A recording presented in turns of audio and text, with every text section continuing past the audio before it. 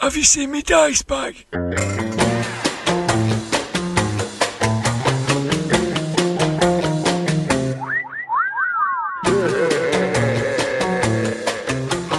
Grognard Files. Hello, my name is Dirk the Dice, and this is the Grognard Files podcast, where we talk bobbins about tabletop RPGs from back in the day and today. I'm coming live from my den here in the northwest of England.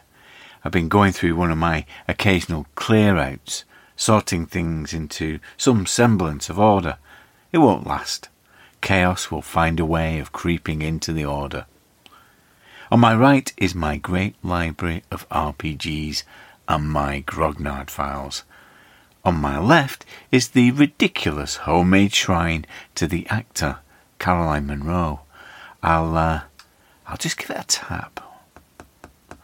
Ah yes, the eternal champion is still appearing in Don't Open Until Christmas. That must be due to us having some unfinished business from the previous episode. Last time we had Gaz from the Smart Party podcast visiting the book club, talking about his ever-expanding catalogue of adventures that he's producing for the community content platforms. This episode continues with a similar theme. The next book club guest is Johnn, the creator of the 5-room dungeon approach to adventure design. He joined us in the room of role-playing rambling to discuss the principles of this method and some of the theories behind stories and how they can help us build better games. Johnn is really insightful, so I hope you learned something new from our discussion. I certainly did. Judge Blythe, our resident rules lawyer, and I went to the pub and reviewed our favourite scenarios and campaigns that we've played over the past 12 years. We analysed what it was about playing or GMing in that session, and that brought things alive and made it stand out from some of the other games that we played. Convention one-shots, online games, campaigns, face-to-face, all format styles and genres were considered. We then looked at each nomination and picked one word to describe what was good about it, with the idea that if all the words were put together, we would have the formula for the perfect game. We don't show our workings here, for reasons that we'll explain, but we'll review the results in the cold light of day. At the end, in a bit of closing time chatter, we set out our plans for the year on the grog. So, let's do it. Ramblers, let's get rambling. Book Club! And welcome to the Zoom of Role-Playing Rambling. And it's the Book Club. And we're joined this time by no less than Johnn 4. Hello there, John. Hello, or no more than John. It depends on how you look at it. Yeah. For the listeners, where in the world are you beaming to us from? I'm in Edmonton, Alberta, Canada, just outside of Edmonton. It's actually very warm this year. Sometimes around this time of year, I'd be able to brag that it's minus 10 or 20 or 30 centigrade. But this year, it's above zero on most afternoons and only about minus 3 or 4 at night. Such a heavy frost, though, that I thought it might have snowed, and we're still missing some snow. So a warmer year. Anyways, yeah, that's in the prairies. So it's going to be cold probably at some point here. And what's gaming like in that region then?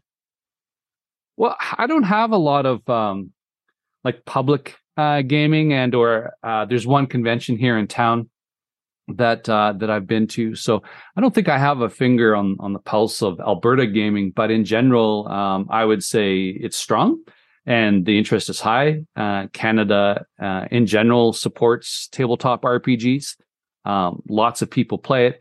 And then when I talk to various people at work, like new people and others, people who don't know me and people who do, they're all like, I play Dungeons and Dragons. It's the easiest way to explain my hobby. And they know exactly what's going on and what I'm talking about. And then I'd say a third of them say, great, can you play a game at work with us? So I think it's quite popular in Canada. And if it's not played, it's at least well known and considered as a good pastime.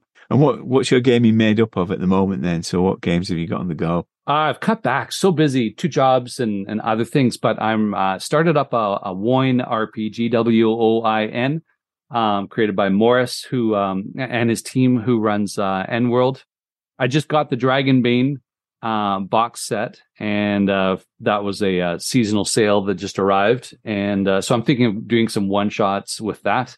What else? I was gearing up for a Pathfinder 2 RPG, but that fell through. So I think I'll just say a short answer: Woin RPG and some one shots to kind of play test some systems on my GM bucket list shelf. I've got a bookshelf over here of systems to try out. So from our point of view, we've recently had a convention that we run for the Grognard Files, and Dragonbane is very popular. Yeah, I don't know the history. Swedish RPG from the 80s, resurrected and reprinted, but I think Free League applied their own system. I can't recall what it is, but it is their own in-house game system. And so I don't know how much the Dragonbane RPG has changed over the decades compared to the current version. But I'm finding it similar to Forbidden Lands. I was debating on whether in the newsletter, when I talk about it, to call it a light RPG, a rules light RPG or not, because the mechanics are not that complex. You can compare them to Woin RPG, for example, or even D&D 5e. It's definitely simpler. But then I was looking at the book. I can't remember what the page count is. Let's say it's 120 pages. The Monopoly rules are on a little pamphlet in my box. They're, 3 pages. Is a 120-page RPG a light RPG still? I'm not sure. But anyways, I'm glad it's popular. It's a good, it seems like it'll be a good game to run. And it offers a variety of modes. Like it'll reward puzzles and role play, not just combat. And it actually downplays combat a little bit. So yeah, I look forward to it. Yeah, that was certainly my experience of the game, that it did definitely do that. It did present different challenges other than just going into a room and slaughtering the goblins. We had to deal with the goblins differently. Yeah. And then it has a boon bane system. So it's like advantage and disadvantage if anyone has played D&D 5e. But the boon means you roll 2 dice and you take the lowest. It's a roll low system, which is kind of a mind warp for me. I'm used to a 20 being the most exciting number on a dice you can see. And then a bane or bad result is if you roll a 20, a critical fumble in essence. But there's some mechanics around that are nice. For example, if I were another player wanting to help a friend, then I would be giving them a boon. So the other player gets an extra D20 and they get to roll and choose the lowest. So that's nice. But the mechanic of saying I help you is just great. The player instantly picks up another 20. Like how you role play that situation to describe how you help is great. But then you just pick up another D20 and roll with it. So it's a very accessible way to manage the rules, I think. Whereas in Woin RPG, we're looking at, you got to change the dice pool in this way. And we're still kind of wrapping our heads around it. It's a great game. I like the depth and complexity. It'll be a long-term campaign for us.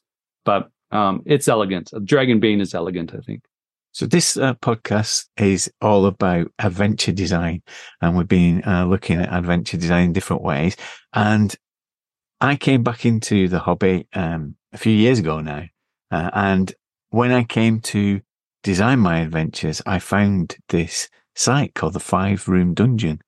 And it was a real revelation to me in terms of how to approach adventure design. So thank you for that. So just tell us, John, for people who are not aware of the 5 Room Dungeon format, how does it work, and what's the pitch for it? So in around the early 2000s, I wanted a consistent way to develop adventures. It felt like I was starting from scratch in terms of a methodology.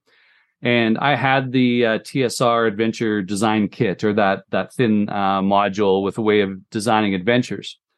But I was kind of unhappy with that format. So I thought at the time I was reading a lot of Joseph Campbell, Dr. Joseph Campbell, who I don't know what his official job was, anthropologist? Yes, I think so. Yeah, I think he's an anthropologist, isn't he? And so he studied a lot of indigenous cultures around the world and discovered that they had the same, who had oral histories, they had the same format in their stories. Vladimir Prop came to the same conclusion in Russia, but he ended up with a different model. So anyways, Joseph Campbell studied the how storytelling worked in a variety of cultures over Earth's history, came up with the idea that there's several points that are common in these stories because they actually mirror our lives. So our lives start out as nothing, the normal world, regular, and then we get a challenge. Something just comes out of the blue and there's a call to adventure. And then all of a sudden our lives are upside down and we kind of go through this process in real life, which his model maps. So he created a model, Hero of 1,000 Faces, I think is the book that he presented it in. It's called The Hero's Journey. And I can't remember if that was Hollywood that called it Hero's Journey or if he called it Hero's Journey, because I think he called it the monomyth, which is Earth basically has one root myth of which there's a million variations. All right, long story short, I liked that. But I realized that I don't remember how many steps, but let's say there's 12 or 13 steps in his model, the monomyth. I realized that a lot of them weren't suitable for games because we have players and we're playing a game. We don't have a passive audience. So for example, one of his steps is, a call to action is, hey, do you want to go on this adventure? Or you better go on this adventure. Something terrible will happen. Or you come on this adventure and something great might happen. So then he has a refusal to the call to action. So the hero is not quite ready for the challenge. So they'll step back. You cannot force the players to make a choice to refuse a call to action. So I realized that some of them weren't good for our sort of new and emerging medium of role playing. So I just trimmed it down and then kept the essence of it. And then I boiled it down to 5 steps from beginning to end. So it maps or mirrors Joseph Campbell's monomyth theory, which was used as a hero's journey for all the blockbuster movies in Hollywood in the 80s and 90s. They templated it. And in a fantastic book by Chris Vogel, I think, where he explains the Hollywood script writing formula derived from Campbell's stuff. Anyways, I see Andrew nodding, so I got the name right. And so, yeah, the 5-room dungeon is a distillation of that mythological story structure with all the non-interactive parts removed to avoid railroading. The structure is basically room 1 is entrance and guardian. It says, okay, how do you get the players to the adventure? What's the first kind of encounter of the adventure? But it also explains, well, presumably there's some treasure, exciting rewards coming up. Why hasn't anyone else gotten those rewards yet? Why hasn't anyone already looted the tomb or done the thing and earned the reward? So the answer is often in the entrance and the guardian. There's something at the beginning that repels most people, and that marks the beginning of the unknown world in the monomyth theory. So as soon as the characters enter room 1, they're now in the adventure, and now we should give them all kinds of interesting environments and terrain and situations, things that they will not find in the village. So it is kind of a break from reality. Room 2 is role playing, and in the monomyth theory, there's some kind of guide, like the Yoda, or there is some kind of moment of wisdom and insight for the hero. And this actually happens a couple of times in Campbell's model and in props. But for mine, I just said, okay, the next point is there needs to be a role-playing moment to variety of gameplay in case room 1 was either, puzzle or a combat. Let's do some role play. But room 2 can also be a guide. Welcome to the adventure. This is like I'm speaking in a meta way, but welcome to the adventure. Here's what you can expect. So it builds drama and tension because the players are role-playing with somebody who's giving them sort of an advanced view of what's coming up. Like, for example, if the main boss was a dragon, well, in room 2, I would start to introduce a lot more of dragon lore and the potential danger of getting closer to a dragon and all those clues. So room 2 is an opportunity to start scaring the players, getting them nervous, getting them anxious, girding their loins. Room 3 is about a trick or a setback, because a critical moment in Campbell's theory is that at some point the hero will reach the abyss, the lowest moment. Seth Godin, who is in the business world, calls it the dip in his book, The Dip. It is where you think of giving up. You look into the abyss and you see nothing staring back at you, or perhaps you see yourself staring back at you. And so it's a terrible moment. So translated into our games, it became like a trick or a setback, a complication. The adventure isn't going smoothly. It's not a cakewalk, but strategically, it's a softening up of the party. So if we can deplete some resources of the party before the big main battle, that helps not only increase the drama, so it increases fear, uncertainty, and doubt, FUD, because the players don't know, they've just been given a setback, so they're not so confident and cocky. It also is designed, or ideally, it defeats the one encounter adventure days so that the players aren't fresh and at 100% when they go to room 4, which is the grand finale or the climax. And that's usually the confrontation with the central conflict of your adventure. Most often, it depends on your game, but most often it's a monster or some foes. But it could also be great. Go to the comet, plant the explosives, and derail it from, I guess, an asteroid, and derail it from crashing to the Earth, whatever your central conflict is. And then room 5 is your reward. So it's, in Campbell's, it's about life's lessons. You get your wisdom from the gods, you get your insight, but it's also in RPG terms, it's that chest of loot, the magic items, the title of knighthood, the feast at the village, celebrating them all as heroes, or whatever form it takes. But ideally, you also have a twist or a revelation. So this one's a little harder to explain, but you know how you're watching a movie and you're saying, okay, I'm following along. And then all of a sudden it's like, no, they're all ghosts. Wow. Okay. Everything I've just seen, it's been cast through an entirely different light. Like you experience the adventure again in a way, but now it's reframed. Oh, wow. What an amazing twist or a revelation there. And the best case of room 5 is that the player characters learn something that recasts the entire adventure in a different light. And that's difficult to do. So more often I just aim for, okay, what's a hook to the next adventure and get them on to the next one. Maybe in the chest, they find another map that where X marks the spot. And now they're on to the next call to adventure in the next room 1. But that's it in a nutshell. So room 1 is the entrance. Then we have a role-playing encounter and then a setback or complication, the grand finale, and then your reward.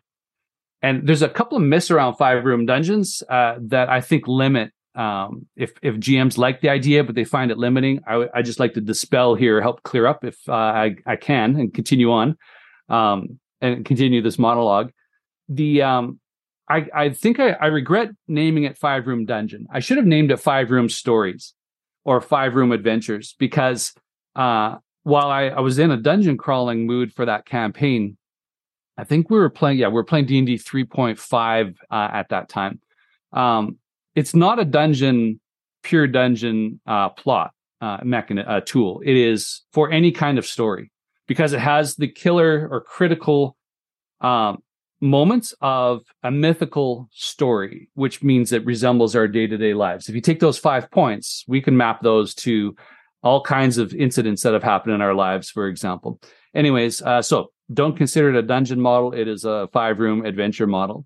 You also don't have to use exactly 5 rooms. So, for example, I might use that as a storytelling or a narrative tool in a single encounter. So the encounter begins, room 1, it ends, room 5, and then it's the progression, the development of an encounter can contain the other 3 steps. And then finally, you can have like 40 rooms in a dungeon if you want. They're more like story beats. If you've read that book by Robin Laws about Hamlet's health hit points. So these are also a type of story beats. Who Sly Flourish. I don't know if you've had Mike on your podcast before, but as he and I were exploring some 5-room dungeon concepts in a video series that we did, I realized that it is actually a dynamic story structure that you can layer on in an improvisational fashion. But back to my main point, you don't have to stick with 5 rooms and feel it's formulaic and your players will guess it or metagame it. It can be 7 rooms or 20 rooms. My heuristic is if it's more than 9 rooms, so once you get to 10 encounters in a dungeon, why not split it up into 2 5-room dungeons? My contention is it's got an entire story baked into it from start to end. So if you just take a rambling crawl of some kind that's 10 encounters long, but instead divide it into 2 self-contained, mythically structured stories, that's exciting for storytelling and player characters and role play. So feel free to play with the formula. There's lots of stuff out there about it. Yeah, but we certainly had a discussion about that this morning, about how much of it is a literal schematic and how much of it is more, as you described it, story beats and drama. Yeah. And the word drama came up quite a bit. The other thing to note as well is that you don't necessarily need to do them in this order, do you? You can start at different points. Yeah, so I think there's 3 phases. So one, you can just run it, and then you understand how to be a storyteller with rising tension and rising action. The other way is that you can eliminate a couple of the rooms that are non-essential. So that's basically rooms 2 and 3. Technically room 5, although I wouldn't want to deprive my players of their treasure. I might have a lot of dice thrown at my screen. So room 2, the role play, the guide, the orientation, the leaving the normal world moment and stuff, that we leave it out is not a critical component. And then the complication and setback is nice for storytelling, but it's not essential. But I would call the beginning of a story and the end of a story essential. Otherwise, our brains are just like open loops. It will drive us crazy. Like a word that's on the tip of our tongue, it'll just gnaw on us. So if we don't want to do bad things to our players and keep them up at nights, we should close the loops, end the stories. But then the third phase is when you kind of go postmodern, and maybe you start with room 5 first, which I've done sometimes. Or maybe you start with room 4. You instantly encounter the big bad evil person and defeat them. But now the other rooms are in a state without that presence. And what does that mean? You can play with those ideas. Perhaps now the players have a gauntlet of traps to make their way to the entrance, which is actually the exit for them. Maybe they teleported directly into room 4 or something. So you can play with the scenarios. And I just kind of break it down into those phases. 1 is, okay, you run it as is to learn it. 2, you play around with room 2 and 3, and maybe 5 is optional. And then 3 is you just let your imagination go wild and play with the formula and learn it. Keeps your players on their toes as you're experimenting with it as well. One of the discussions we had was that we're using story gaming techniques and sometimes imposing them on more traditional rule sets.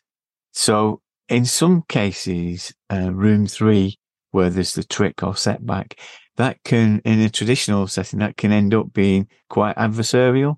So how do you suggest we avoid that? Well, okay. So what do you mean by adversarial? Do you mean that there's some kind of foe to kill? Do you mean like it's a combat encounter or something else? I think it's more adversarial from the point of view of the GM imposing a trick or setback on the players. In traditional games, that could end up, if a vital NPC is killed, for example, or an NPC turns out to be a traitor, in the players then it instills a reluctance to trust anybody or anything because of the nature of the game that you're playing. So we're trying to work out how those kind of these new elements of story work with the older adversarial GM style. Yeah, interesting question. Yeah, cool. So there's a couple of things to unpack there. The first is trust. So if you are not, so I call them story rules. So certain there are roles within stories that once you see is what's going on, you can spot them right away. So for example, there's your foil or Loki, the trickster, who sometimes might be an ally in a story and sometimes might be a hindrance or an enemy in the same story with the same heroes. And so there's also a villain and there's others. So there's a number of story roles. And if the players start to not trust the GM because those story roles are, okay, I know that's the victim role, so I know not to get close to that NPC because John's got a mark on them. They're going down. I've spotted this pattern. I think because this is a game design podcast, then I would apply game design to that problem and have done. So in D&D, there's alignment. Most people, I think nowadays, many people don't play with alignment or use it. But if you use alignment as a way to detect whether an NPC is going to backstab you or not, then you can get trust that way.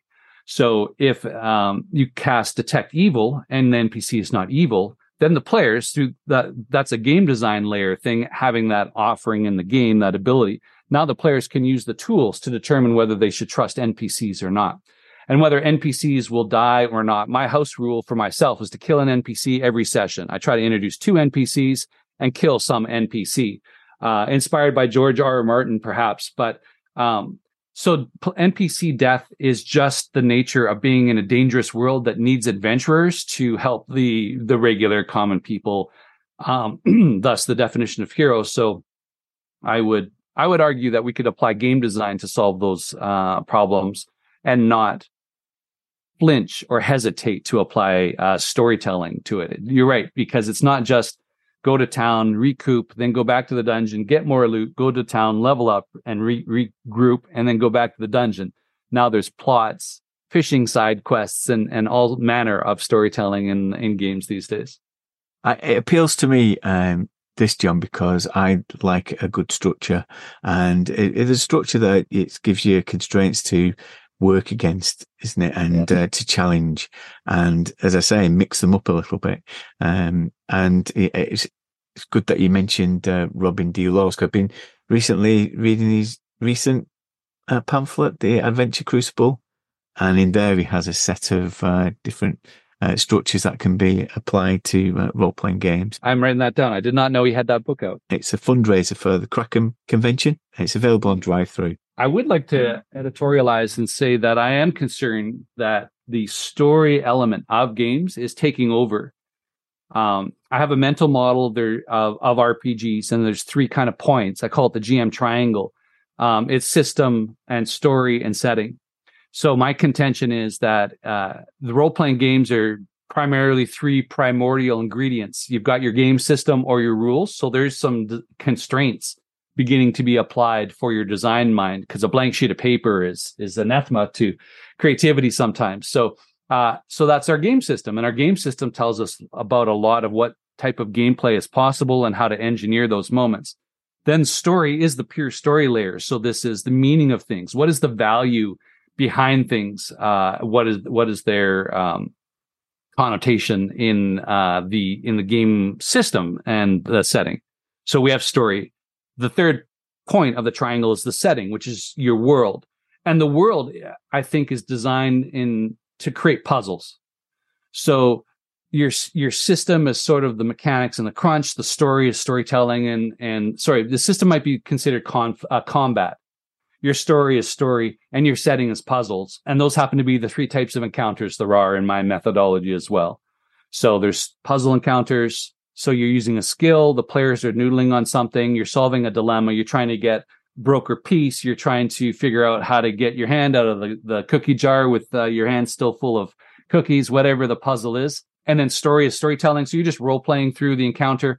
And then there's combat, which is often the basis of 3/4 of a book, a role-playing guide. So when you look at those 3 triangles, and we're playing an interactive game, so we have terms like railroading, which is a signal that we're making decisions for the players and we're removing player agency from the players. It would be like playing the game Monopoly, and I just grab the dice from a player and say, I'm rolling for you from now on, and I'm going to decide whether, what your choices are.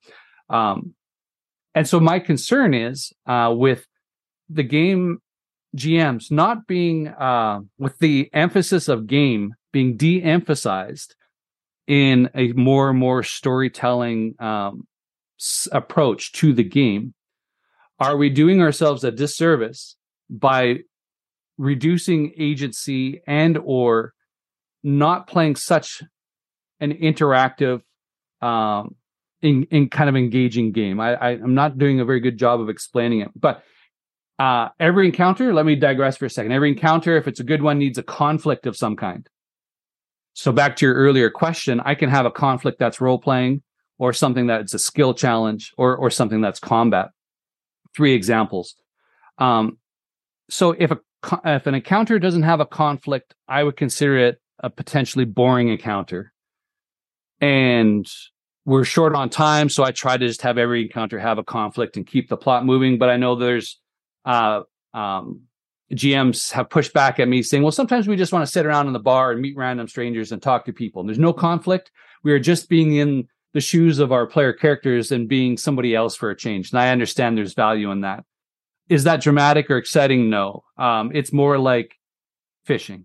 And you can take 5 hours, relax. There's no pressure, no drama, no excitement there until the fish strikes. But that's the moment of conflict. So an encounter without conflict is less interesting. So to pull all this together, if you put too much emphasis on the story portion of my model of story and game and setting, if you put too much, then I think you're not getting enough of what the other two things contribute. And especially in the mechanics side, and you're kind of you stop playing a game and you're more just sitting around and you're being somebody else for a while. And you're not actually getting closer to resolution or doing much in the way of conflict. So it could be boring. One final thing. If you're so focused on story, you start having to stress about the future, and therefore you start trying to control the future. And that's like me trying to control the future moves of players in Monopoly. And that's just against, I think, the grain of how I see the game. I want to give players the maximum choice. They're not an audience. They're players in a game. The comment I made this morning is that each of these beats in the 5-room dungeon present something to the players to respond to. That's what it's leaning into, isn't it? It's leaning towards that thing that you need to present something for them to respond to. And that's how it's presented, isn't it? Certainly. Yeah, to provoke action or at least a choice. Yes. Yeah. A game without choice is not a game. It's an essential criteria of the definition of a game. So you're right. And this isn't in isolation, is it? I've participated in your newsletters and other activity. So you provide loads of content for people who are not aware of it. So how can they connect to that? And what are the kind of things that you're working on at the moment and providing? Sure. Yeah. Thank you. So my site is roleplayingtips.com. So it's roleplayingtips.com. And so I started in 1999. I was feeling lonely as a GM. I had two goals. I wanted to become a better GM. Basically, what is the maximum potential I have as a game master? It's a deep craft if you want to go down that route. And so I said, this is an awesome hobby. I'll probably never tire of it. So how can I master my craft, which is still a quest I have today? And then the other one was, I'm kind of alone here. A game master, by definition, is alone at the table. The other players, they're on the other side of the screen, and they collaborate with each other. They're the team. The GM doesn't necessarily have to be an adversarial GM, but they still have secrets, and they still have things that they cannot share with the players and the characters, including what might be coming up in the story. And so my contention was it's a lonely craft. We can't talk shop with players who haven't GM before, and we can't tell them all of our evil plans, our hand-rubbing, cackling plans. So I thought, the internet exists. Why don't I set up a tip exchange? I'll send one out, see if I can get any back, echo them back around, and then sort of build it up from there. And so that's how it started, to help GMs feel a little bit less lonely. Oh, and at the time, I was on a fair number of news groups. Back in the day, that was a major portion of the internet. But those had devolved. Like even the creators were on those news groups from TSR and whatnot. But there were flame wars galore, as I think the tabletop RPG industry people were normalizing, getting agreement on definitions and procedures and what's good and what's bad. But I started the newsletter back then, still running it today. You can find it at the site. And I have written a book, The Ultimate Guide to 5-Room Dungeons, which goes through what I just rambled about and also offers sort of templated versions for mysteries and other types of adventures and has tips. And then I had a contest a couple of decades ago with Game Masters when I introduced the model. I said, design for me some 5-room dungeons, and I'll edit them, polish them up a little, not polish the design, but just do a little bit of editing and then format them, lay them out, and then put them back. So there's 88 community built 5-room dungeons in this book, and it's free. So you just go to roleplayingtips.com. On the homepage, there's a little link. If you sign up for the newsletter, give me your email address. Is the privacy policy exchange there. If you give an email address, I will send you the book for free and the newsletter, and no spam. But also on the site are my ramblings since that fateful moment in November 1999 when I decided to do this strange thing. And so there's in the blog and the archives, there's all kinds of more freebies and tips and and stuff. It's a bit chaotic there, not too well organized, but maybe consider it an exploration. Go put your explorer's hat on and see what you can discover. Thank you very much. It's been great mining your great gamer brain to provide us with some tips and techniques for the podcast. So thank you very much. Yeah, thanks for the invite. It's been fun. A games master prepares. Welcome to the Zoom of role-playing rambling. I've got Blythe with me. Hello there, Blythe. Hello, Dirk. I never thought I'd see the day that I saw you in a hoodie. Yeah, well, all the family got them for Christmas apart from me. I was quite jealous. So I ended up getting one. Mine's like a cheap one off the market. They've all got proper ones, proper expensive ones. I ended up with a cheap one off the market, one of the cheap replica. Slightly spelled wrong. Typical. Hoodie with a W, is it? Yeah. W, yeah. So that'd be a woody, wouldn't it? Yeah, with those on, I mean, it's a time of year to wear them, and when you're playing games and everybody's in the little windows on Zoom, and they're wearing them. It's like a cult gathering, isn't it? Like a sacrifice. It is like good for Call of Cthulhu, aren't they? You all got your hoodie, cultist hoodie on. Because we've got John 4 on this time, talking about 5-room dungeons and adventure design. Oh, yeah. And I had the idea, didn't I, when we last had our Jolly Boys outing, the JBR, why don't we do a reflection of 12 years of returning to gaming, picking out the best games that we've played over that period, understanding why those sessions work well, and trying to get the essence of what makes a great role-playing game session. That sounds brilliant, doesn't it? That sounds brilliant. Yeah, that sounds like a great idea. We had a great conversation about it when we were in the pub about it. Yeah. I can't remember it, though. Can you? We had a drink. Well, I can remember it. I took notes. It was that good. Oh, okay. All right. We minuted. Drunken minuted meeting. Okay. Yeah, I can just about read my handwriting. But I'm not proposing that we replicate it here. I think it's going to go down as one of the great unrecorded sequences of the Grognard Files. The lost tapes that aren't taped. But anyway, yeah. Well, it could be like one of those, like Hitchcock's Kaleidoscope or Jodorowsky's version of Dune. Great pieces of art that were never made, but they're spoken of. Okay. You'd be up there with those, could it? I would chat in the pub. Well, yeah, fine by me. Others may disagree, but, I'll go along with that idea. The only... There with Hitchcock's Kaleidoscope, etc., yeah. The only remaining things are the notes I made, because what we did at the end of it, we tried to summarise in one word what made that particular session special. And the thing is that if we were relating it now, we'd have to, because we knew what we were talking about because we were attending most of those sessions, we'd have to describe in detail what actually happened. And I think that's boring to listen to. There's nothing worse than listening to people relate stuff that's happened in games that you weren't part of.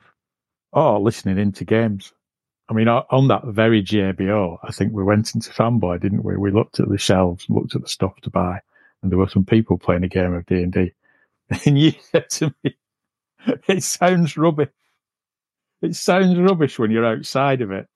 And yet, it wasn't rubbish. If we were playing it, we'd be as engaged as they are. But when you're outside listening in, it sounds rubbish. It sounds stupid, doesn't it? You're in the realm of Ironward, and it has much changed from the previous time you visited. The aesthetic is slightly different. And that's what he was saying, wasn't it? And it sounded daft. It was. And you said, that sounds daft, but we both agreed that if we were sat around the table playing it, it wouldn't sound daft. No, it's a kind of weird thing with a role-playing game that when you're in it, it's not daft. Anything but daft. It's really engaging. But when you're not in it and you're just listening in, it sounds daft. So you're looking. Because if you were in, you were going, "Oh, right, okay. Why is the aesthetic different? I wonder. Yeah, what's going on here? Why has it changed? Yeah, why has it changed?" But that's, I suppose, that's a similar thing to what you're saying, isn't it? That listening to other people's gaming experiences, it can be a bit dull, can't it? It can be a bit dull, and it's when people start. It's a bit like, I think I've described it before. It's when people are describing their dreams that they've had, Oh, you'll not believe the Yeah. dream I had last night. And it's the same thing with the game session. I can feel my eyes glazing over when they start telling. I'm thinking, Yeah, I had a strange dream last night. You think, oh, I hope it's a short one. You're going to tell me now, aren't you? All about it. Was it Oscar Wilde who said that? Was it Oscar Wilde who said something like, "There's nothing more boring than other people's dreams," something like that? I think. And I'd say that there is nothing else more boring than listening to other people's stories about what's happening in the game. Because you weren't there, were you? You weren't part of it. Yeah, you were. The whole pleasure of this is being part of it, isn't it? It's not relating. It's not hearing it. It's a very kind of in the moment thing, isn't it? Gaming. That's what is interesting about it. That it is of the moment, isn't it? And in that few hours where you're playing, that is what really matters. You know, that's the beauty of it, really. Yeah, it's got a transient thing in some ways. So, do you think we've justified the fact that we can't be asked redoing something that we did in the pub? Absolutely. Well, let's focus on the where people fully understand our apparent laziness isn't laziness at all. Let's focus on the element then that we retained from that secret session, that unrecorded session. And as I say, we put together words that summarized particular games that we played. And really, if you put all these together, these words together, I would say then you have the ultimate role-playing session.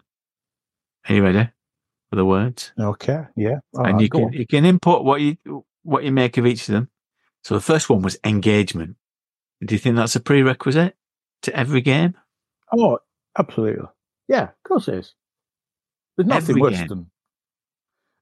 Yeah, every game really, because you've got to have people who are engaged in it. I mean, it's the first kind of hurdle, isn't it? If you sit down and someone's not engaged in the game, not really paying attention to it,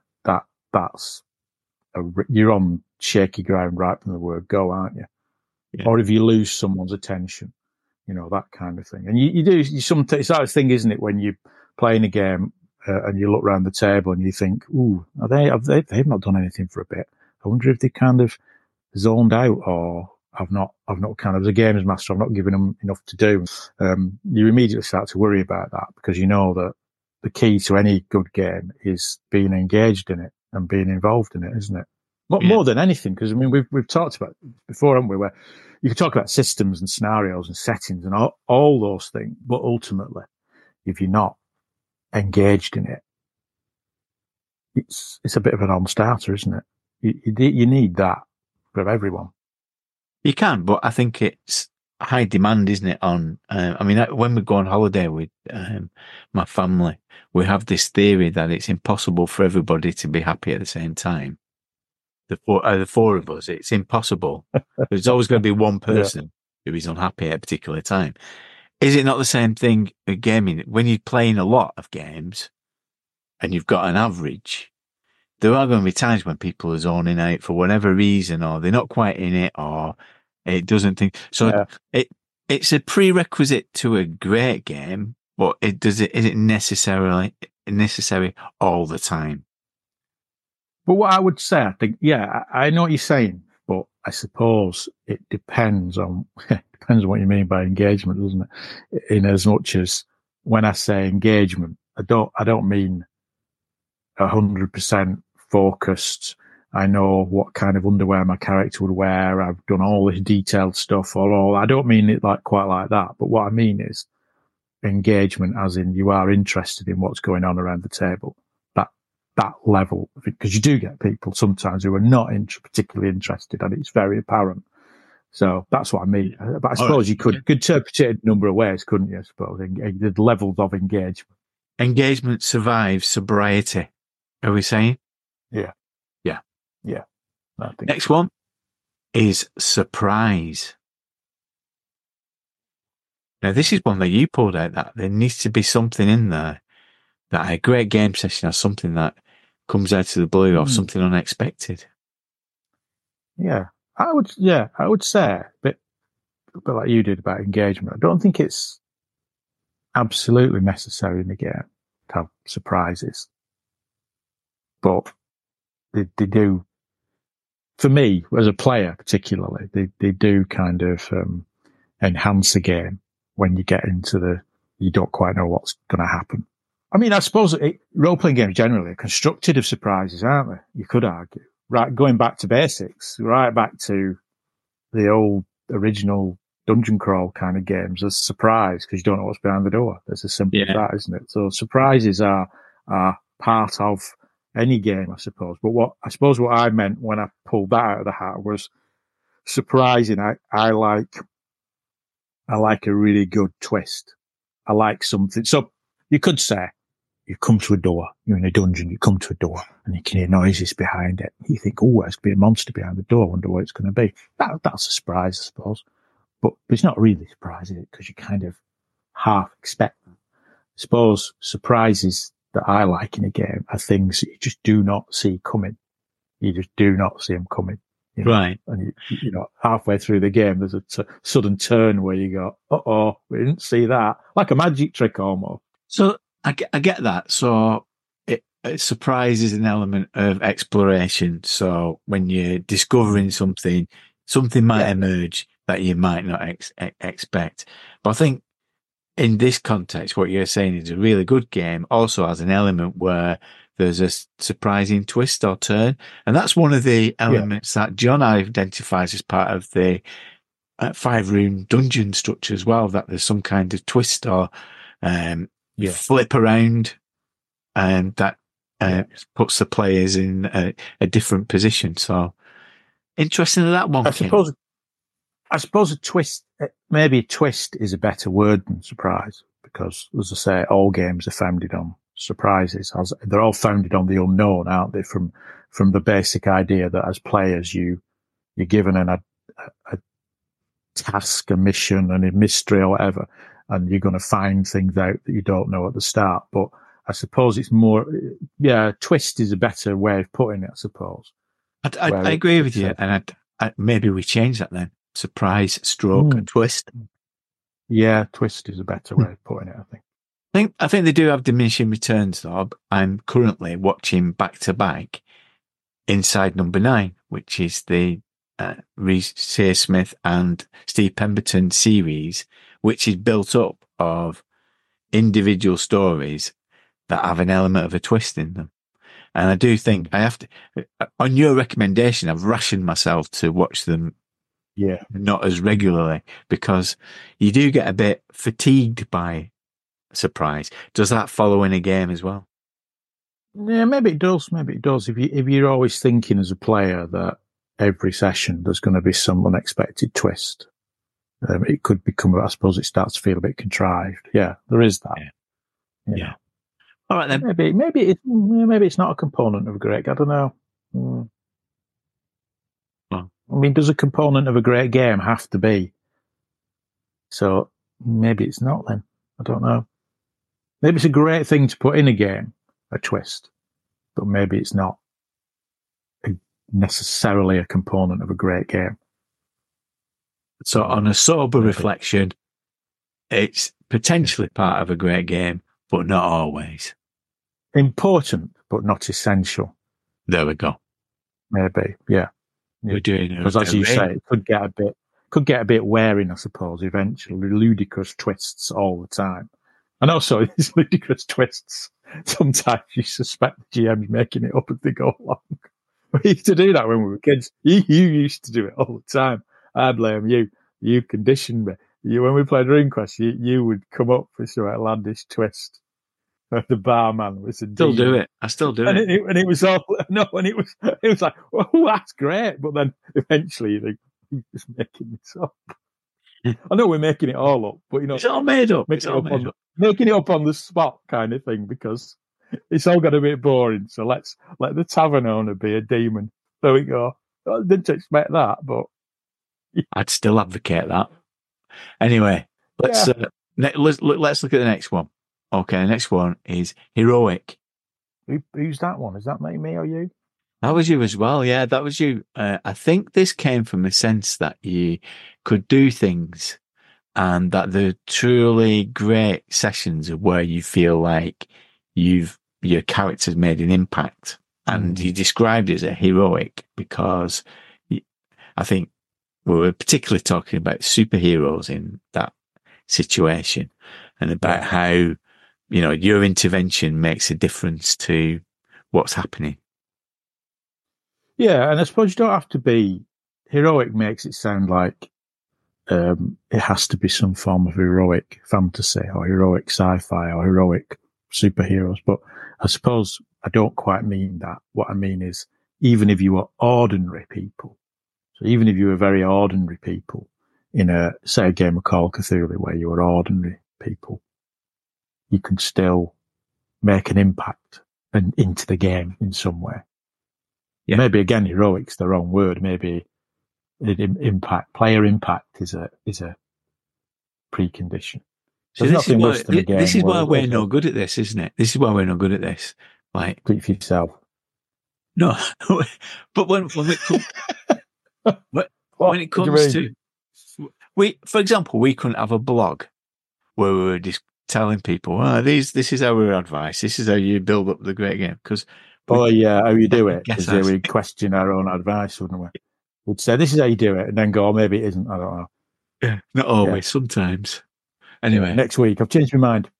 So heroic might be on there, but it might not be in the true sense of being a defined hero.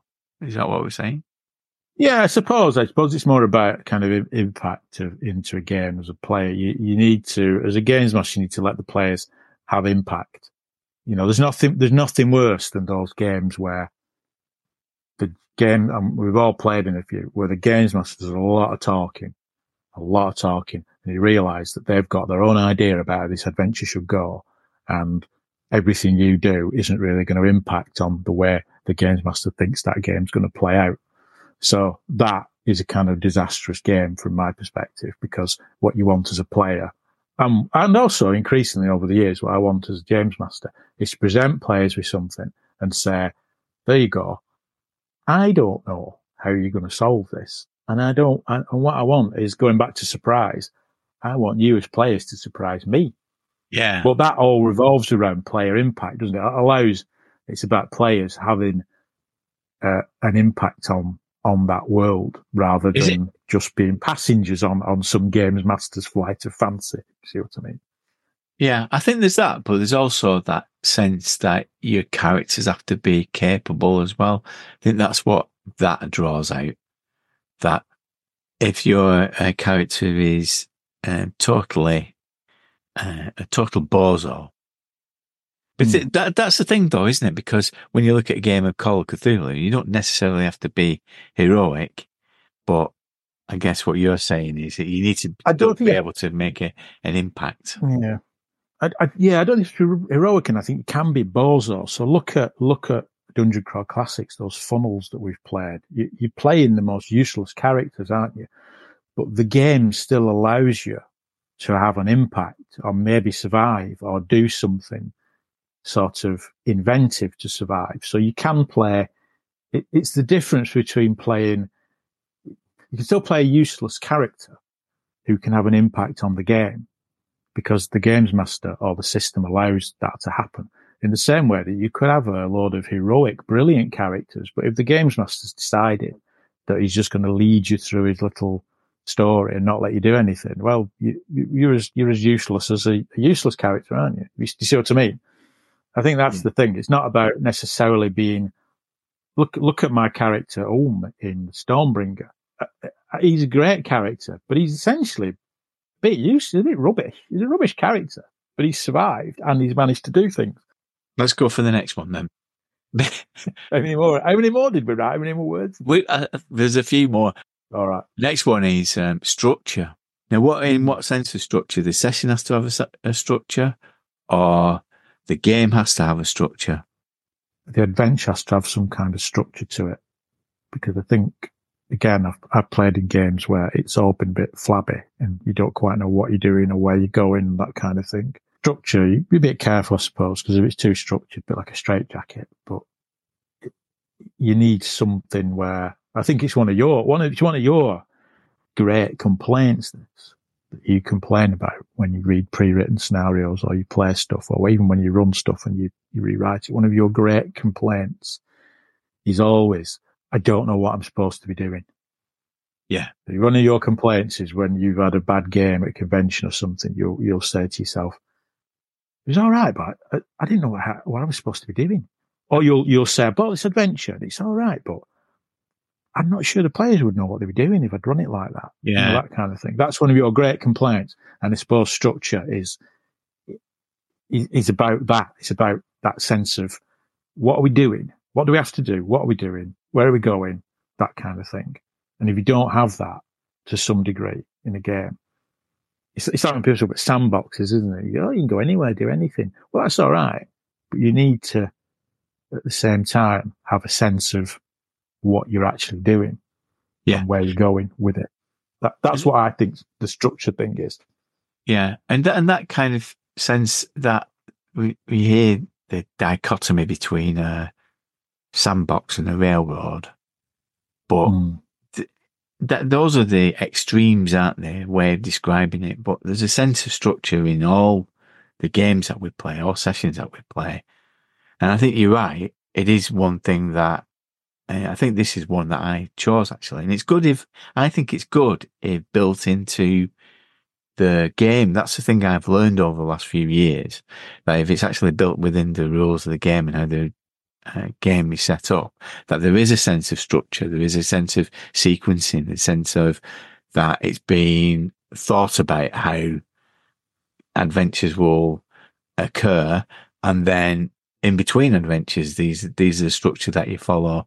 I do think that games that have that, even though I might not use it all the time, the idea that it's there is good, because even if it's there and I don't follow it, I can kick against it or subvert it or turn it on its head or that kind of thing. But I do think that they have to have a structure.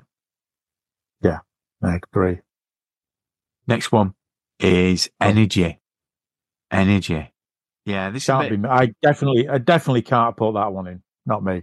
It's a bit like engagement. This one, isn't it? It's debatable whether every session that you have needs to be at pace or have its own sense of momentum. But I think the truly games that I've experienced as a player and as a GM are ones where it feels like the moment it's set off that actually it's a ride is the wrong word, because we fall into the railroad territory again, don't we? But that sense that everybody's together and there is a sense of joy and laughter and energy about it, and people wanting to almost physical involvement in the game.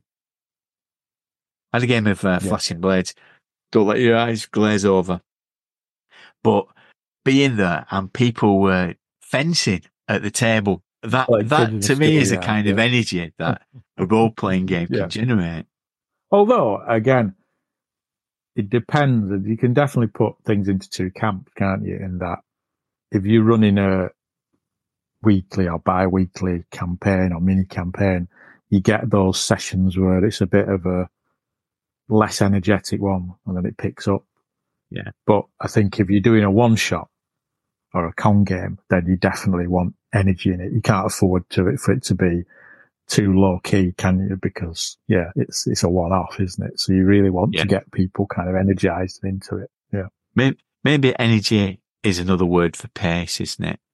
Yeah. Which I think we both agree on is that, again, is one of our pet hates with games that are slow, too slow. We both like running pacey kind of games, don't we? Where you get people involved in the action quickly and move things along to the point where I always feel bad when at a con game where you have to do the old 20 minutes of, okay, these are characters. I'll just talk you through a few of the rules for those who've not played it. And I probably talk for 10 or 15 minutes, but I still can't hate myself for it. And I always apologize because I've been talking. Even that feels like I want to get to the meat of the scenario. And go. But I think I called it energy because I do think there's like a physical element to it. Let's do the next one. The next one is atmosphere.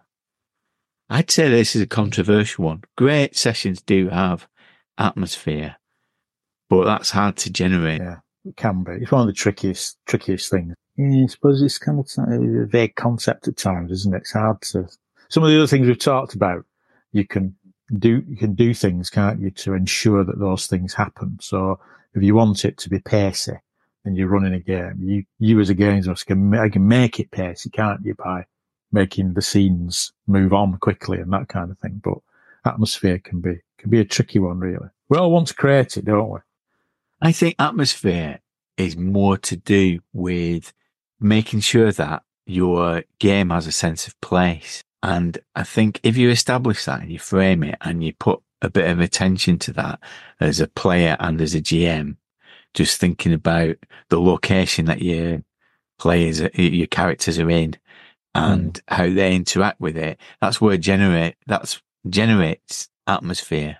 It is something, like you say, nebulous, isn't it? It's something that you can't put your finger on. And that's part of, I think all of these things are hard to codify. And that's why I think sometimes it's a sense of, it's a bit like pornography. You know it when you see it. Yeah. Yeah, you define it. Yeah. They are amorphous things that people want to pin down, but you can't quite pin them down. Yeah. But I suppose that's part of the magic, isn't it? That a game can surprise you with having atmosphere and things that you perhaps don't think it will have, but it does. So there's a bit of that to it. Next one. Simple. I feel like I'm in some kind of work meeting now and you're reading these off a flip chart or something like that. Well, you're not reading them off a flip chart. In essence, that is what we're doing, isn't it? We're trying to reconstruct something that happened a few weeks ago when we were in a different state, in a very formal environment now. And we'd had about 4 or 5 pints. Yeah. I think this comes out of our perennial discussion about lore and you've got to be able to grasp it within what you're supposed to do and who you are and what the rules are and the mechanics within a few minutes. You might want to elaborate that later if you're in part of the campaign. You can have a deeper relationship with the game. You might want to have more system mastery. But I think initially you need to be able to grasp it quite quickly. If it's overly complicated, it's off-putting, isn't it? I think though, I would agree with you. I would agree with you on all that. But I suppose the interesting thing is how, for some people, they don't particularly want that, do they? Going back to like lore, things about lore. There are people who like all that kind of complexity and intricacy about things, aren't there? And there are people, not to do with lore, there's people who like the complexity of combat, taking out all the different positionings and flanking rules and length of weapons. I would, it's an interesting one, isn't it? This, because I would say everything we've talked about so far would be hard to disagree with, in that people would probably go along with, do you want your games to be atmospheric? Well, who would say no? Who would say no? Who would go, oh no, I don't want it. I know I actively try and avoid atmosphere when I'm running a game. Who would say that? So the things, that structure, isn't it? Everyone, even if the structure's a bit half-cocked, everyone thinks they've got a structure. So a lot of the things we talked about are things that possibly everyone would agree with and go, oh yeah, I think those things are important. I want my players engaged. Of course I do. But simple is, I don't know. That feels like the most personal of the words, isn't it, for me and you? Because it's the way you've described it, then, is what me and you want. That's what we want from a game. We like straightforward mechanics. We like straightforward sort of settings. We like to get on with the action, but not everyone does. No, like you said, some people do like complicated combat systems, because it gives them lots of choices about tactics. So simple is a weird one, isn't it? That, because I don't think everyone would necessarily go along with it. Because some people might say that, and we've said this to a point, haven't we? Because we've played some very, very simple, stripped down, old school kind of games that are stripped down. I think Black Hack was one of them. And your criticism of some of those games was And ultimately, I think I probably agree with you, is that you want a bit more from the system. Although we want it simple, we're going to be doing it too simple. Wow. So we have our first one where we can, in the cold light of day, we think it's not a prerequisite to every great session. Yeah, that seems a bit dodgy, simple. The next one we've kind of covered previously, and this is one that I always have a strong sense of, and that's the idea of purpose. That is a purpose to your character being in the world. That is a purpose to the session, that something's going to change by the end of it, and there's a reason why these particular characters are making that change, isn't it? That comes back to the what the character doing in this game. I don't quite know what I'm supposed to be doing.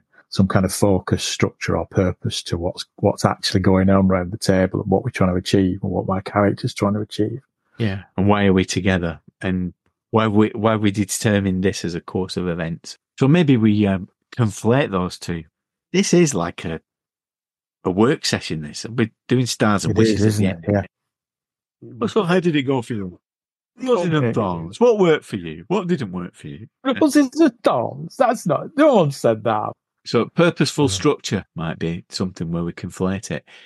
Let's do the last one. And the last one I think is a bit contentious, but I think this is something that is very satisfactory in a game.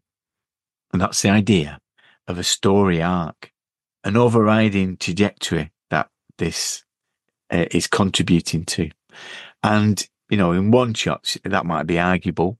But even so, maybe in your own little world of a games master, it does fit into some grander narrative that you've got stored up. So, for example, with, the idea of the unit campaign where, I've run a couple of one-shots with different people about John Lennon's Lost Weekend, different scenarios, but all with that as like an underlying theme. Unknowing the different players are contributing to an arc that they might not be participating in, but it feels like. And if you're in a long campaign, and I think we've been in a few like Storm Things, King's Thunder, and all those things. That actually the little elements that you're doing from week to week are contributing to a whole that's going to be realised at the end. Is that necessary, or is that contentious? I don't know if it's necessary, but it's nice. I think it's nice, but not necessary. Nice, but not necessary. Nice, but not necessary. Because I've had great games and great sessions that have been one shots that they've had a story arc within the session, but they haven't really had a bigger story arc outside. There's been no sense of a bigger story arc, and they've been perfectly good and enjoyable game.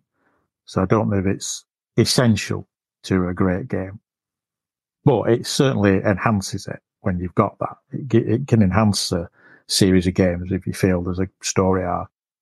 We were talking in the book club about Dying Earth, Jack Vance's Dying Earth, and one of the observations is because it's a picaresque story, a series of encounters that Kujal, the protagonist of the story, encounters. It was serialized, so each chapter is like an individual encounter, and they don't really relate to each other.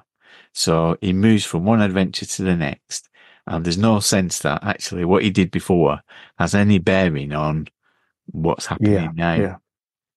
And that is a structure that we did as kids, isn't it? We didn't we just grouped together scenarios, individual scenarios, as part of a campaign. And the only continuity was probably the characters. But the characters didn't really change other than certain progression. Mechanically, got better skills and things like that. But yeah, they didn't feel like fleshed out humans who grew as the stories grew. Is it a 90s thing? Is it a 90s thing since like television like The Sopranos, where the expectation is an overarching story? If you've got characters who have more of a personality and have sort of failing, that goes hand in hand with story arcs. Story arcs are a natural development of that. You do get that sense that people feel that they need to have that described sometimes as a backstory, and that's built into 5e, isn't it? To make sure that you've got a little bit of an awareness of what's happened to your character before you started adventuring, and this is just like one long movement and progression towards the ultimate fulfillment. Think right back to the 80s when we were playing some of our later games right at the end, some games of RuneQuest that we played. We did invent backstories for our characters, and naturally, the story arc in some form or other started to kind of develop, didn't they? Yeah. So again, the fact you would come up with a backstory, as you say, lends itself to a wider story rather than just a series of adventures, because when you do a backstory, then you've got enemies that games masters can exploit and build into a bigger story, bigger picture. Let's conclude this by saying, if we were writing our blog, this is what we'd say, the components for great, based on the evidence of games that we've played over the last 12 years. So write it down. Write this down, because we're not going to write it down anyway, are we? So no, good sessions have engagement, a twist, impact, a purposeful structure, energy, and atmosphere. That's all we need to worry about, those things. Put those things in your game and you'll have the perfect game, because we said so. Yeah, we've solved it. We've solved it. We know what we're talking about. We've solved it. It is done. That's it. End of. No more. This is the final word on it. You don't need to buy any more of those games masters advice books or anything like that. You just write those things down. You'll be fine. You're sorted. Yeah. It's as easy as that. We should have done an advice podcast after all, shouldn't we? Yeah. We've been wasting our time all these years. It's just a pity that we didn't record it, isn't it? So it'll go down to unrecorded sequences. But it's like all these great things, it exists but doesn't exist. For this podcast, it exists and doesn't exist at the same time. Dead and alive at the same time. Let's come back and do some New Year's resolutions. Okay. I'll get me coat. We're wandering towards the door at the end of a session. We want to go home. The bus is due, but we're continuing the chat. And this time we've got some unfinished business from last time, Blythe. Mm-hmm. We said that we would set some New Year's resolutions for 2024. And it seems a bit late. It's a bit late to be doing them now. Does seem a bit late now, doesn't it? It's got to the end of January and realised that any resolutions are never going to be kept anywhere. Yeah. It's too late for all that now, isn't it? It's the 26th of January. 26th of January, this morning, somebody said, Happy New Year. 26th of January. Oh, come on. That's not on, is it? You can't do that on the 26th of January. You've missed the boat with the Happy New Year thing, haven't you? When are you going to stop? It's ridiculous, isn't it? If I've not seen someone since before Christmas and it's July, would they say Happy New Year? They wouldn't, would they? No. But the 26th, what's the cut-off point? I think there's a point, and it's fairly early on, where you've determined yourself whether it's happy or not.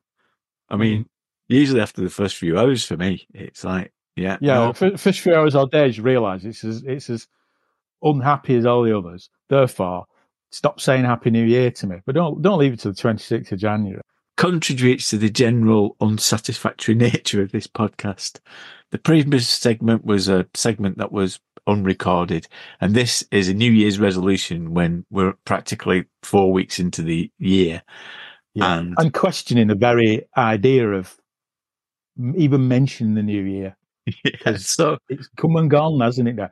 Jules Holland's Hogmanay, or whatever it's called. Hogmanay, Hootenanny, whatever it's called. It's come and gone, as it always does, recorded in July. And that's that. That's that. So let's look forward to the coming year, and I've got some specific questions, and then I'll let you go. Right, first one. Okay. Right. What are your ambitions for the year in terms of campaigns? As you know, as has been mentioned many times, I'm running the Pirates of Drenax. So this year, in around April, we'll end our second season. And I suppose in September of this year, we'll start what I plan to be the final of the 3 seasons of Pirates of Drenax. kind of always promised myself it would be 3 years. Seems about right. I think going beyond that starts to get a bit silly. My ambition is to start the final season of Pirates of Drenac. And people shouldn't be overly concerned because it seems like a long period of time, that, but we do have a break for summer, don't we? So it's a winter. We do. We kind of, we finish. It's Saturday mornings, isn't it? And we finish around early April, because when you get to the good weather, people start doing things, and then when the winter starts coming in, we start again on a Saturday morning, usually about September, don't we? So every other Saturday morning, which works quite well. So have you got more? Have you got more in mind outside of that? Short runs rather than campaigns. I'd like to run some DCC Dying Earth. I've got some scenarios, like a little mini campaign of that. That would be nice. Might do that, try that with our Sunday group, but again, later in the year.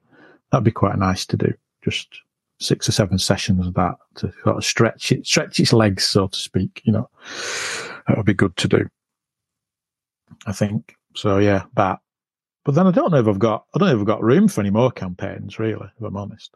Yeah, that is the challenge, I think, as well. It is hard to put them into. We're coming to the end of a couple of campaigns that I've been running. So coming to the end of Rogue Mistress, which was finished this week, which is the Stormbringer campaign that I've been running, and then Matthew's taking over with Marvel Heroic for a bit. And the other is the Shadow of the Sorcerer Conan 2D20 campaign, which has probably got another couple of sessions left into it. And I'm thinking this year is the year that I'm going to turn my back on the big book campaigns, because I've been running them for the last 12 years. So, when we're reflecting on the games that we've run, I've had one of those on the go more or less for the whole time. Yeah, that's it. Yeah, they're kind of time consuming and hard to fit loads of them in. And again, you are playing in some, aren't you, as well? You've got to remember you're playing in some campaigns as well, aren't you, as a player? So there is that. That's a factor. That takes up your time as well, not just running it like a megalomaniac. But I guess the reason I'm coming away from big book campaigns is I want to create campaigns. I don't think... I've tried it a couple of times, and I think it's notable that the one that I did most recently, even though that was 2 years ago, was the RuneQuest campaign, which kind of fizzled out. And that's what I worry about with having games that, campaigns that I've created, that they lose a bit of their energy and momentum. And I think I set 10 sessions for that RuneQuest one, but because of scheduling and because of things that were going on, it wasn't possible to finish it. But I would like to have a regular game that I was creating session by session, and it didn't have any basis on something that was pre-written.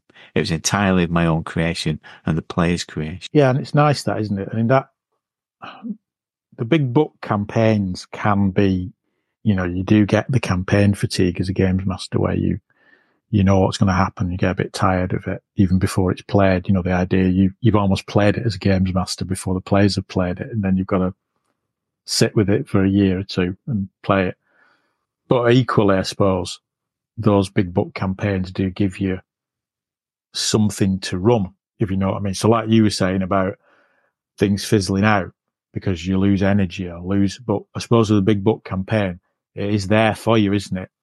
You've got something to work with. Even if you're flagging a bit, you've got something to work with.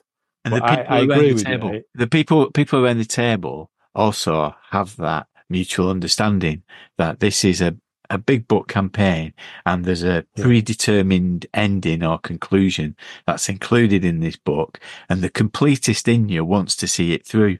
So the scheduling issues are easier to overcome because everybody has a sense that we want to reach the end. We want to see. It's a bit like, when you watch these Netflix series and you think, it's a bit hard going this, but I want to see what happens at the second to the last one. Yeah, and I would say that is why the Pirates of Drenax is so good, because I genuinely don't think I, as a games master, could stomach a big book campaign that lasted for 3 years. I really don't think I could stomach it. because I ran Storm King's Thunder and I ran Dragon Heist. They're the biggest things I've run, remember, for 5th edition. And I enjoyed them. But when I got to the end of Dragon Heist, I think I said to you, I'll never want to play 5th edition again because I've played so much of it now. But I think also what I meant was maybe I don't think I could run a pre-written adventure for so long again without getting a bit fed up with it. But the Pirates of Drinax has that brilliant thing where it is unpredictable. Every game, every session of it, I don't know what you're going to do. So it's the beauty of there's enough information in there for me as a games master to go with stuff. There's enough there for me to kind of hang ideas on and work with stuff. But equally, it's not set in stone. Well, I found this. I've been doing a bit of clearing up, and I found this. Do you recognise it? I do recognise that. Yeah, that's a wonderful piece of cartography. That is. Yeah, so this is a map that we created back in 1985 for the island of Racklash. And me, you and Eddie on a warm summer's day took a piece of hex paper produced by Games Workshop in 1982 and we drew upon it this land and we split it up between us because regular readers will know that I was broken back in 1985, 86 by a postal game. And this is the origin. This is the foundational text, if you like, of that game, that campaign that I ran. And I'm going to revisit it. I'm going to take new people on adventures in this world that we created it. And so, see if you can recognise who had what area on here. Okay. All right. By there's just the names of it. All right. I'm going to change some of these names because we did these when we were 16. Oh, that's cheating. Come on, I think you should stick with the same names. Well, go on, give me the names. I'll tell you whether you should change them. Okay. That'd be rubbish. But first off, the Black Heath. Who was responsible for the Black Heath? Eddie was responsible. Well done. Well done. What about Bakar? The Kingdom of Bakar. Me.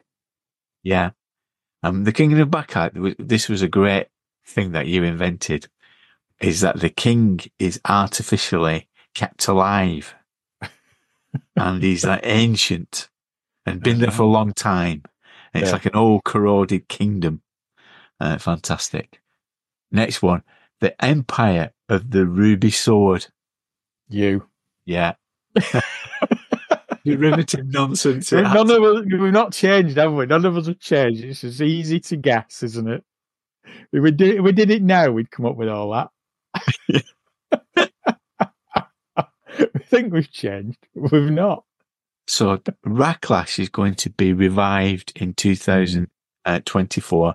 I'm going to run some campaign with it, but some one-shots and introduce people to the world such as it is from this map.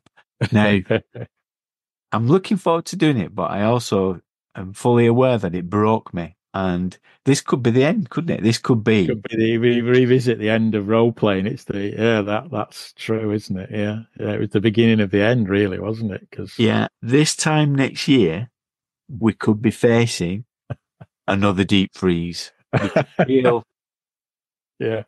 could feel ourselves going into like a burnt out slumber, only to emerge 20 odd years later, and we've got a couple of years then left to rebuy all the games and everything. Play Pirates of Drinax again. in our late 70s. But yeah, there we go. That's my plan for this year. Okay. Right. The other question was, what are your plans for one-shots? I've sort of said to myself this year that I plan to try and run a bit more Savage Worlds for one-shots. Or run a bit around the table, because I've got a lot of Savage Worlds stuff, and I like Savage Worlds. And it was a bit of a drought last year, wasn't it? Compared with the previous couple of years, we had a bit of a savage drought, didn't we, in 23? Yeah. But I have run it round the table once or twice, but not very often. And I've kind of said to myself, well, I'm gonna run it more. I've run it online a lot, and I've played it online a lot. I mean, we have Wednesday groups, predominantly Savage Worlds, isn't it? And maybe that's why I don't run it for one shots, because I feel I play it a lot anyway, and you want to try something new. But I also thought over Christmas, I thought I like Savage Worlds. I like it a lot, and I've got the Fantasy Companion, I've got Deadlands, I've got the Superpowers Companion, I've got all the action cards, I've got all this stuff. You think, why don't I use all this? Because I like it. Why do I never bother? Why do I always look at Savage Worlds and then swerve onto something else when it comes to conventions? So I suppose I'm going to run some Deadlands at MorpCon in March, and I'm going to run perhaps maybe Blake's 7 Savage Worlds at North Star, hopefully. So yeah, a little bit more Savage Worlds I want to run this year, I think. Yeah. That'd be great. I look forward to that.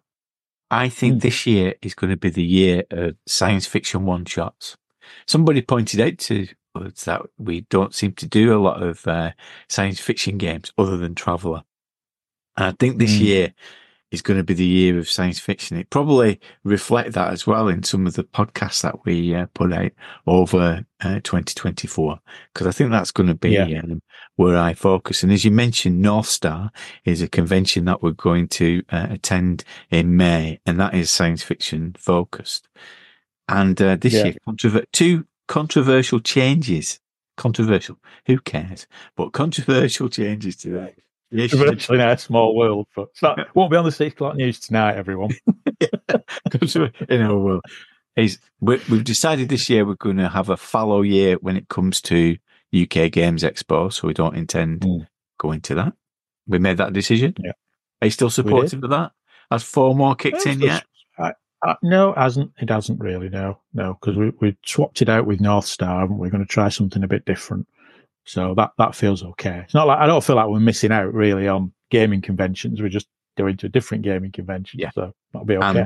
And the other thing is that Grog Meet in Manchester that we have a meeting normally in November, we're going to move it on a couple of months for various reasons that we cover in the Discord, but we're going to do that in January. This time next year. This time next year, we'll be reflecting on another Grog Meet completing. Yeah. And I think as a word of warning, we should say to people when they attend Grog Meet in 2025, under no circumstances wish either of us a Happy New Year, because it'll be too late. Okay? Too late. Too late. I'm looking forward to this year. I feel this year a sense. This sounds terrible because again it sounds like management speak, and forgive us if this one has sounded a bit like management speak, but I feel like going a bit back to basics this year, because I feel that we've done a bit of experimenting with 90s games and other games, but I really want to go back to what we were all about when we first started doing the Grognard Files and having a look at some of those vintage games again, and just looking under the bonnet of those during the podcast, and just taking us back a bit to our origins, getting all wistful again. You normally have to step in. Yeah, I do know what you mean. Actually. I had a similar kind of thing with Call of Cthulhu, didn't I, when I read Cults Cthulhu, and I've run some already this year, run a bit of Call of Cthulhu for you and Eddie. And again, Call of Cthulhu was a game I'd kind of not run that for ages, but again, I kind of went back to basics and thought, oh yeah, it's all right. This is good. This, isn't it? Run a bit of that. And also, I feel this year, I sort of want to run things around certain small group of games that I understand and know. Yeah. Because I think I've sometimes got a bit fed up of trying new things and then feeling that it's a bit inadequate because I've only played it once, or I've only played it a couple of times and then I've moved on. It's quite nice to, like I said about Savage Worlds, it's quite nice to understand the game, like the old system mastery thing, isn't it? Where you think, I understand all this quite well and inside out, and that makes it much more fun to run because you know it. It's like and it feels kind of natural. Whereas sometimes with a game, you're thinking half the job is, oh, well, I've only run this a couple of times and I want to try it out, but oof, you know, do I know what I'm doing? Whereas with some games, you think, well, I do know what I'm doing. Call of Cthulhu 7th edition, I know what I'm doing. And when I ran it for you and Eddie, it felt good, didn't it? Because we all knew it, and it was just very easy to just slot into it like a comfy old pair of slippers, isn't it? You're all right. Yeah. I'm back in these, everything's fine. So I kind of want to do that a bit more, you know, just not limit the number of games I run, but maybe just limit those games to a few systems that I know quite well and sort of explore them a bit more, maybe. Back to basics, nostalgia, and a smattering of science fiction, I think, this year. I'm looking forward to it. I feel energized about gaming again. I feel that it will be impactful and have a purposeful structure where we engage with people with some atmosphere. I tell you. God, you were writing a mission statement for the podcast next. Stop it. See you later. See ya. There isn't another bit. Thank you again to Johnn for appearing on the Grog Pod. Please sign up to his newsletter and get 5-room dungeons for free and a great set of tips landing in your inbox at regular intervals. Another bit of unfinished business is my annual roundup of podcast recommendations, and it is hard to keep up. Recently, Ben Riggs, the RPG historian and former guest on the Grog Pod, suggested that the golden age of RPGs was coming to an end. I think his clickbait declaration is a bit premature and seems solely based on the machinations of the Wizards of the Coast business model. I mean, I'm still getting over SPI being bought out by TSR, so I can't really judge these things when it comes to gaming. However, I do think that we've entered a different era of podcasting. I'm not saying that it's on the wane, far from it, but it does seem to be moving away from the cottage industry that it once was, to a more monetised model, which is dominated by high-profile pods, which inevitably squeeze attention away from smaller players with different voices.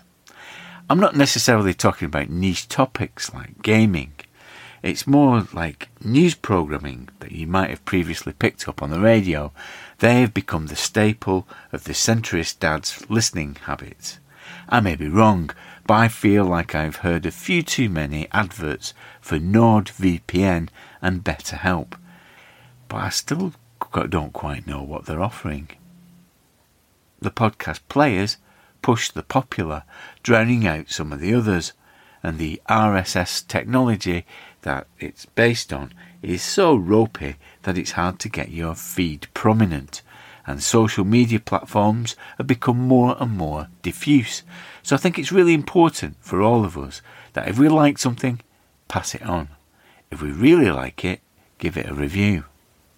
I've been listening to more audiobooks this year, and they don't really count, and neither do the radio programmes that I catch up from the weekend during my daily commute.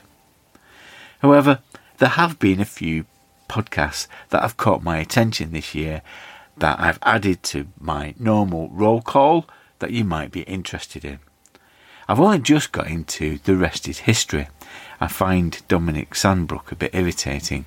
It's funny how you can find all kinds of irrational responses and reasons not to listen to particular podcasts. It's that intimacy. You have to really decide whether you're going to let a voice into your life.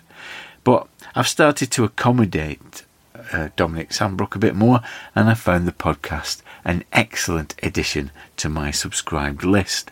If you haven't listened yet, I recommend Fear City, New York in 1970s, and for us gamers, Viking Sorcery, which features Neil Price, who was an advisor on the film The Northman.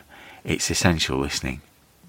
There have been a few new additions to The Rest Is stable, including The Rest Is Entertainment, which I've enjoyed for the first few weeks it's been going. It'll be interesting to see how it develops. With Richard Osman and Marinda Hyde, who manages to speak posh quicker than anyone else on earth. Let's hope that they don't do a The Rest Is tabletop role-playing, or we're all buggered.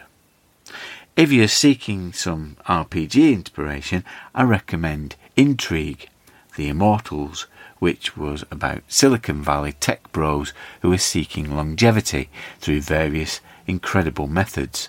Honestly, if you can't rustle up a scenario or an NPC after listening to it, you're not trying hard enough. I created an NPC for Stormbringer, who was conjoined to a younger man to give him more life. It's packed with crazy concepts that you'll want to adapt and adopt into your games. That's The Immortals. Talking of tech bros, I recommend Peter Kafka's Land of the Giants, which was all about Twitter's origin story and how the seeds of self-destruction were laid right from the very start. For an excellent history of the entire internet, I recommend ACM, Home of the Weird Left, hosted by Jem Gilbert and Keir Milburn of This Parish and Nadia Idle, who can't quite understand why they like RPGs so much. They do a really good summary of the milestones of its development through the prism of politics and everyday life. Stephen Brotherston, who has also been on the Grog Pod, has just finished the first season of Scarred for Life podcast to accompany his brilliant book. Actual celebs come on and discuss their Scarred for Life memories, including Ian Livingstone, who has an unusual reading of the Scarred for Life brief. Gaming podcast recommendations? Well, there haven't been many to add to my usual list. A couple of episodes ago I mentioned Mason and Fricker's eldritchstories.com, weird fiction interspersed with chat. It's really getting into its stride, and I do hope that the fiction will be published in the future in one form or another. If you like to walk on the weird side, you should also check out Bud and Griff's Gaming Creep Show from Bud's RPG Reviews, who teams up with one of the founders of the Grog Squad, Doc RPG Griff. They talk about the 14 with RPGs on the side, with a sense of humour. I've also enjoyed Between Two Carns, an OSR review show with engaging and informal, insightful discussion. The hosts are knowledgeable, but wear it lightly, so it feels comfortable and light. That's Between Two Carns. As for the Grog Pod, well, we've got plans to keep us going for at least another 12 months, and we're still enjoying it. We're incredibly encouraged by the people who support it by listening, sharing, and of course those who throw a tip in the Patreon beret. The contributions that the Grog Squad make ensure that we are encouraged to continue, thick and thin, cover the costs. And let's face it, it's more rewarding than having another ad for Squarespace. I'll give some individual shout-outs next time, and next time we have a very, very special gaming guest. Until then, adios amigos.